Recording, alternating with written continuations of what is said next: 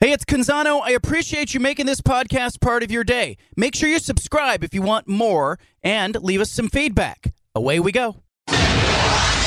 Initialize sequence. Welcome to The Baldcast, a production of John Canzano's Bald-Faced Truth.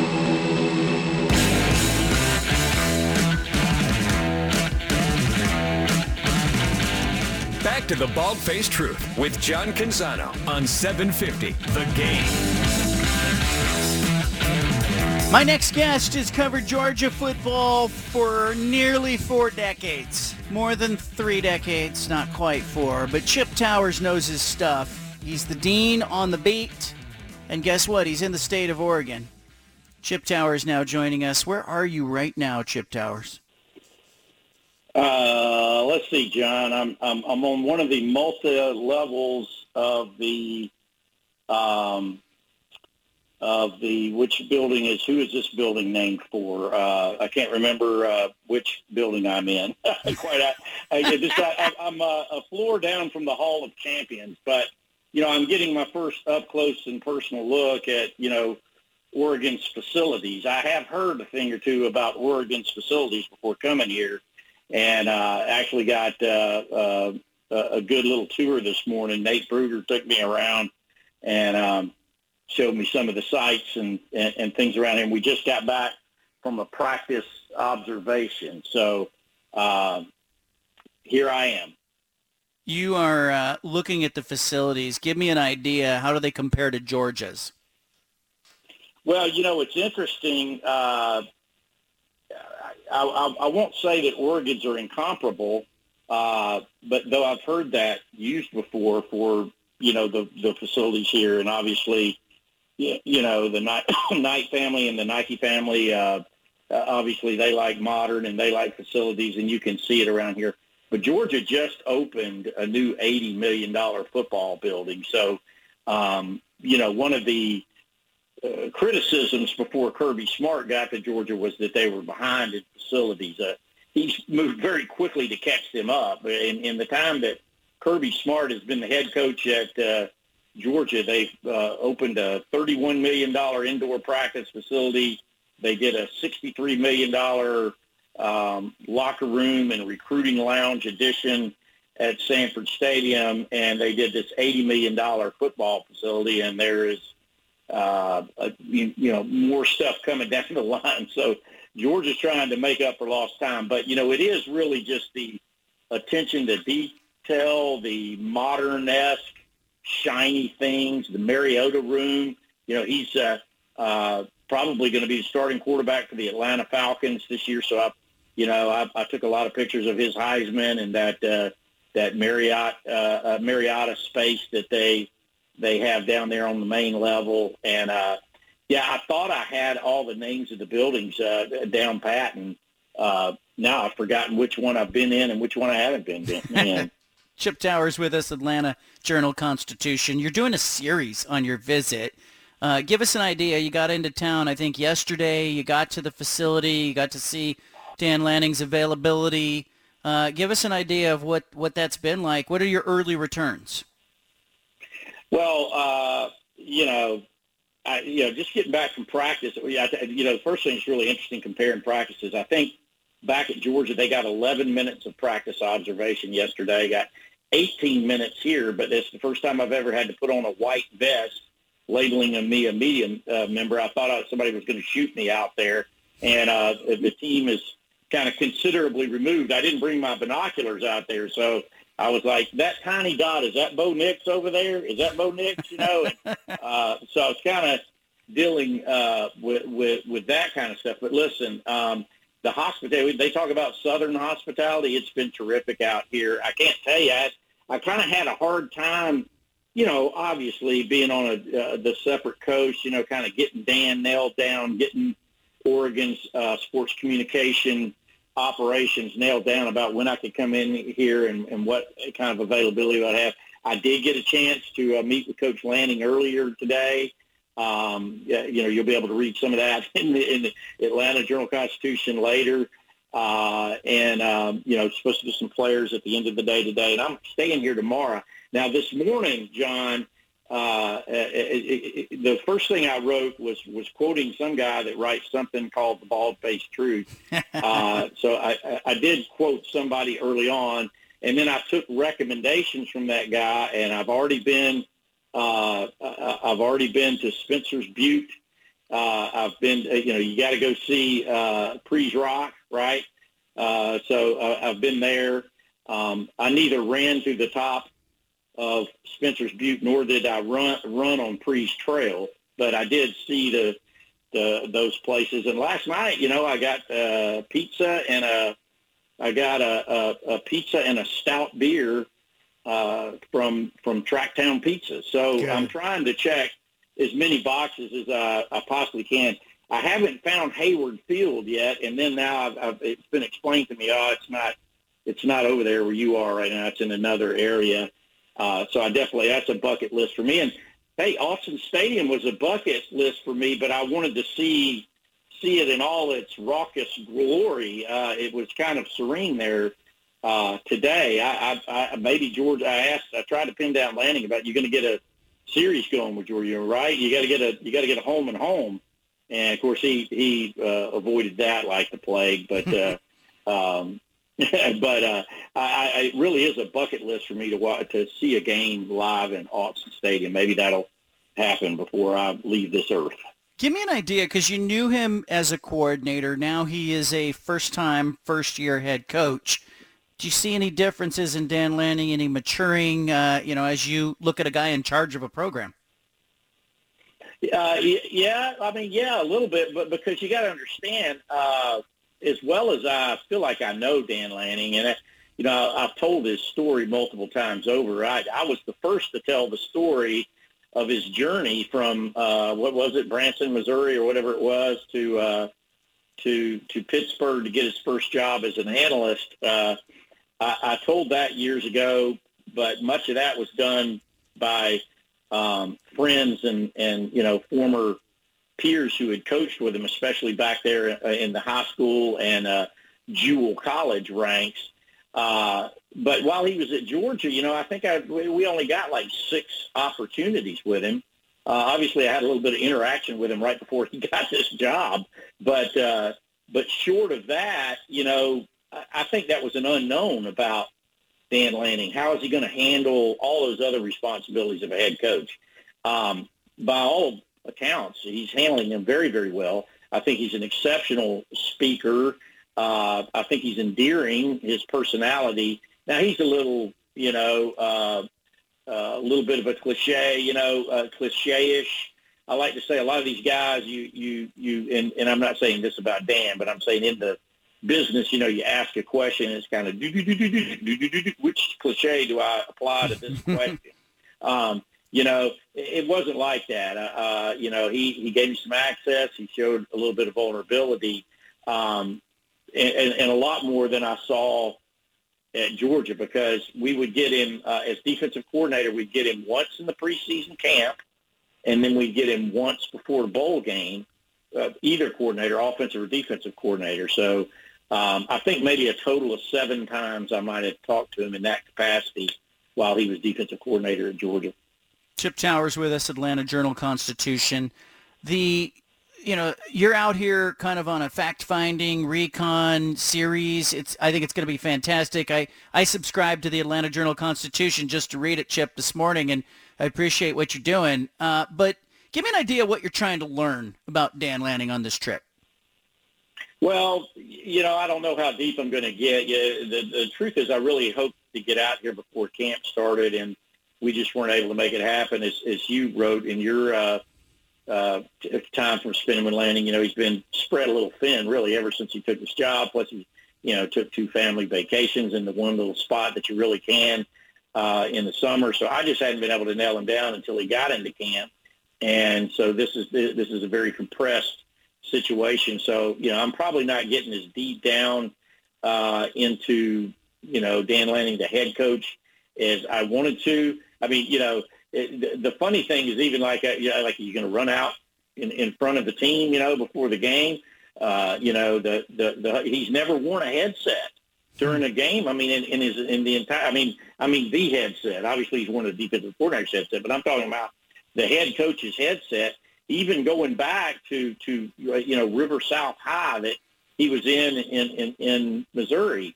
I take that back. I think he was head coach of the third grade basketball team. But, other than that, he hasn't been head coach. So he doesn't know a lot. Like, what are you going to wear? What's your routine going to be and all that kind of stuff. But the flip side of that, so out here on I don't know whether it's north, south, east, or west, but on the left side wall of the left practice field at the facility, they now have the team DNA out there painted on a windscreen, which is very Kirby-esque. Kirby he calls it their DNA. Kirby called it the pillars, right? And so connection, toughness, growth, and sacrifice.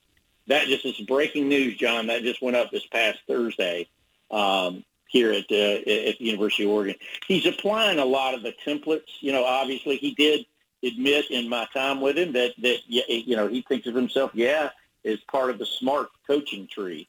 But, he had time with Nick Saban, and he's had time with at Memphis and other places. So, it's not all that. He's putting his own applications on those. And then the fact that, we have access to some assistant coaches today, tomorrow, and they have considerably here in the preseason is different than at Georgia. Kirby, controlled the message, so to speak, when it came to his assistants and had very, very limited availability to the media for them.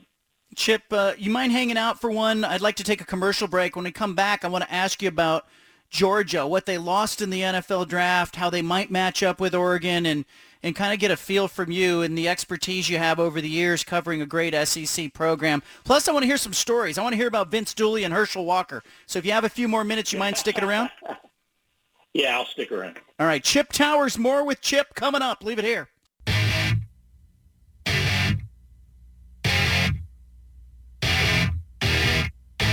Back to the Bald-Faced Truth with John Canzano on 750 The Game.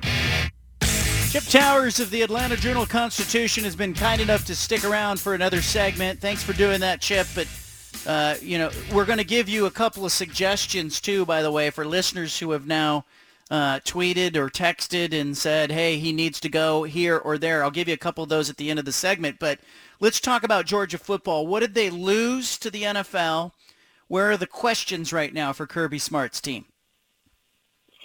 Yeah, well, there's absolutely no question that's on the defensive side of the ball. I mean, you just watch the NFL draft, and you know that. Georgia had 5 first-round draft picks off the defense alone, 8 draft picks overall off the defense, and 15 in total, a record for a college team in the draft. So pretty incredible amount of talent that they're going out there now. They've been recruiting at an extremely high level.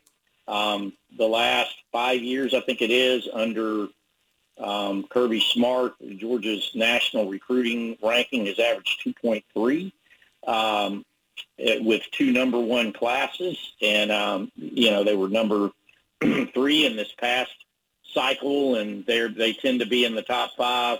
I think they are right now for the class of 23 and all that. So they're recruiting at an extremely high level. But those guys that just went to the NFL, I mean, you're talking about Jordan Davis, you're talking about Trayvon Walker, the defensive end that went number 1 overall. You're talking about a trio of inside linebackers. This, I think, is the biggest question mark for Georgia. You had a trio of inside linebackers, and Nakobe Dean, I mean, he was the Dick Butkus Award winner, so everybody knows about him. But, Quay Walker went ahead of him in the draft, and Channing Tindall went not long after him in the draft. Those are your 3 inside linebackers. And Dan Lanning, one of his great things, and I talked to him about it today, is just personnel, mixing up personnel, finding specialized roles for everybody in personnel. And those linebackers, all 3 of them played, and they played in different situations, and they played Jack and Money and Will and Mike, and they switched it up. And, he might not necessarily be able to do all those kind of things for Oregon. You're not asking me about Oregon right now, but that's what you had in Georgia, juniors and seniors that you could do a lot of different things with between the guys up front and the guys in inside middle linebacker. Now, they're in good shape at outside linebacker, and I think they're in decent shape in the defensive backfield. Though there's definitely a lot of there's attrition they're having to deal with in the last third of the defense as well. Switch over to the offensive side, and I actually think, Georgia's offense ought to be a lot better. Never mind they have the sixth-year senior returning at quarterback, and we'll talk about the lack of respect Stetson Bennett gets, but he has a lot of nice pieces around him. Georgia has a ton of offensive linemen. They lost a couple of guys to the NFL, but Georgia has ridiculously stacked offensive linemen through recruiting, thanks to Sam Pittman now at Arkansas before him, and then Matt Luke right after that at offensive line. They have lots of offensive linemen, and they lost one of their receivers, Jermaine Burton, to Alabama, but they are loaded at tight end. Really four guys, including the leading overall receiver on the team last year in yards and touchdowns, 14 touchdowns, Brock Bowers at tight end. But they have a lot of talent at wide receiver as well, and they lost their top two running backs, but they call them RBU. Georgia, going back, you mentioned Herschel Walker before the break. Really going back to Herschel Walker, Georgia has just pumped running backs into the NFL one after another, whether it's Todd Gurley or Nick Chubb or Sony Michel or last year's guys that were James Cook and Zamir White. Both of them look like they're in line to possibly start, but certainly make a roster for their NFL teams. Georgia's got that same situation in Kenny McIntosh and Kendall Milton, the first one a former 4-star, the second one a former 5-star. They recruited another 5-star guy out of Mississippi this year, a freshman, who everybody's sort of he's creating some buzz over the summer. So they're well represented in the skilled positions on the offensive side of the ball, and I think they'll actually be better on offense than they were a year ago. Chip Towers with us. Chip, we all are kind of wondering how much Dan Lanning, was part of what was happening on defense for Georgia. Do you have a sense of how influential he was? How much of that defense and the play calling on defense was Kirby Smart? Or how much was Dan Lanning? Yeah, and that's actually one of the dynamics that I was asking Dan about today. Like, what's that going to look like between him and Tosh on defense here at Oregon? And I think he's still trying to figure that out. But listen, if anybody watched Georgia football at all the last couple of years knows that Kirby Smart is a whirling dervish on the sideline, and he's liable to jump into the huddle at any minute. And I never saw him physically knock Dan Lanning over when he got into a huddle, but, depending on the situation, he was asserting himself with authority many times. And Dan and I laughed about that. And Dan was one of his great personality traits is just the ability to handle that, acquiesce to the head coach, not take it personally. As soon as the head coach comes by, boom, he's right back in there and carrying his message. So, but to answer your question, I think it's a lot of Dan Lanning. I think this guy is a coaching savant. And I think all you got to do, a great exercise, I think, for Oregon people who really want to dive in the weeds, get on there and Google or go on to YouTube. And there's a ton of stuff, these coaching clinics and stuff. Dan never missed one of those. He never missed the opportunity to conduct one of those or to listen to one of those. And there is some brilliant scheme video of him explaining what they do at Georgia and how they try to do it. Now, in talking to him today, he said, I actually used your reference. I think it was you said to me, he said, well, they're not going to have 11 first-rounders on the defense this year at Oregon, right? And he's saying, but that's going back to his high school days. That's what he loves about coaching. It's doing what you can with what you have. And so last year at Georgia, I would say they were a PhD in defense with what they were doing. different pressures and different coverages on different sides of the field and things like that. But he can simplify it too, and and just and cater it to wherever your strengths are. And what's going to be interesting to find out is how deep can the Ducks go on that side of the ball in particular, because there was a stat. I wish I could cite it right now, but I don't have it in front of me. Something about there were 30 defensive players. This was either last year or the year before last that played 100 or more snaps. I think is what was meaningful snaps, first half snaps or something like that. But that just gives you an idea of how deep he likes to keep guys involved. It keeps them engaged, and it also, sort of opens up his briefcase, for what they can do to throw the offenses off. Chip Towers with us. You've been on that beat for 35 years? Well, off and on. People like to say that about me, because I went to Georgia, so the first game I ever covered was as a Cub reporter for the Red and Black, the student newspaper, in 1985. I've had different incarnations on and off since then, but I did. My first job out of college was covering the Bulldogs for the Athens Banner Herald and Daily News back in that day. And then I went to work for the AJC, and I did a lot of different incarnations, including I was college editor for a time there, which was you'd appreciate it as an ink-stained wretch like me. I mean, at that time we were staffing every ACC and SEC football game every weekend for our our Sunday section. It's amazing when I think about it. I mean, I remember having to put a reporter on a puddle jumper to Starkville, Mississippi, on a Saturday morning because we didn't have anybody to cover the Mississippi State Auburn game to the last minute, and so we had to charter a puddle jumper to Starkville for our reporter, Jen Hildreth, now of television fame, to get on the plane and go cover the game. So, yeah, so I did that. But it is all roads lead to Georgia. People joke around here. I ended up back on Georgia and have been for the last several years now. Herschel Walker, Vince Dooley, how much fun was that?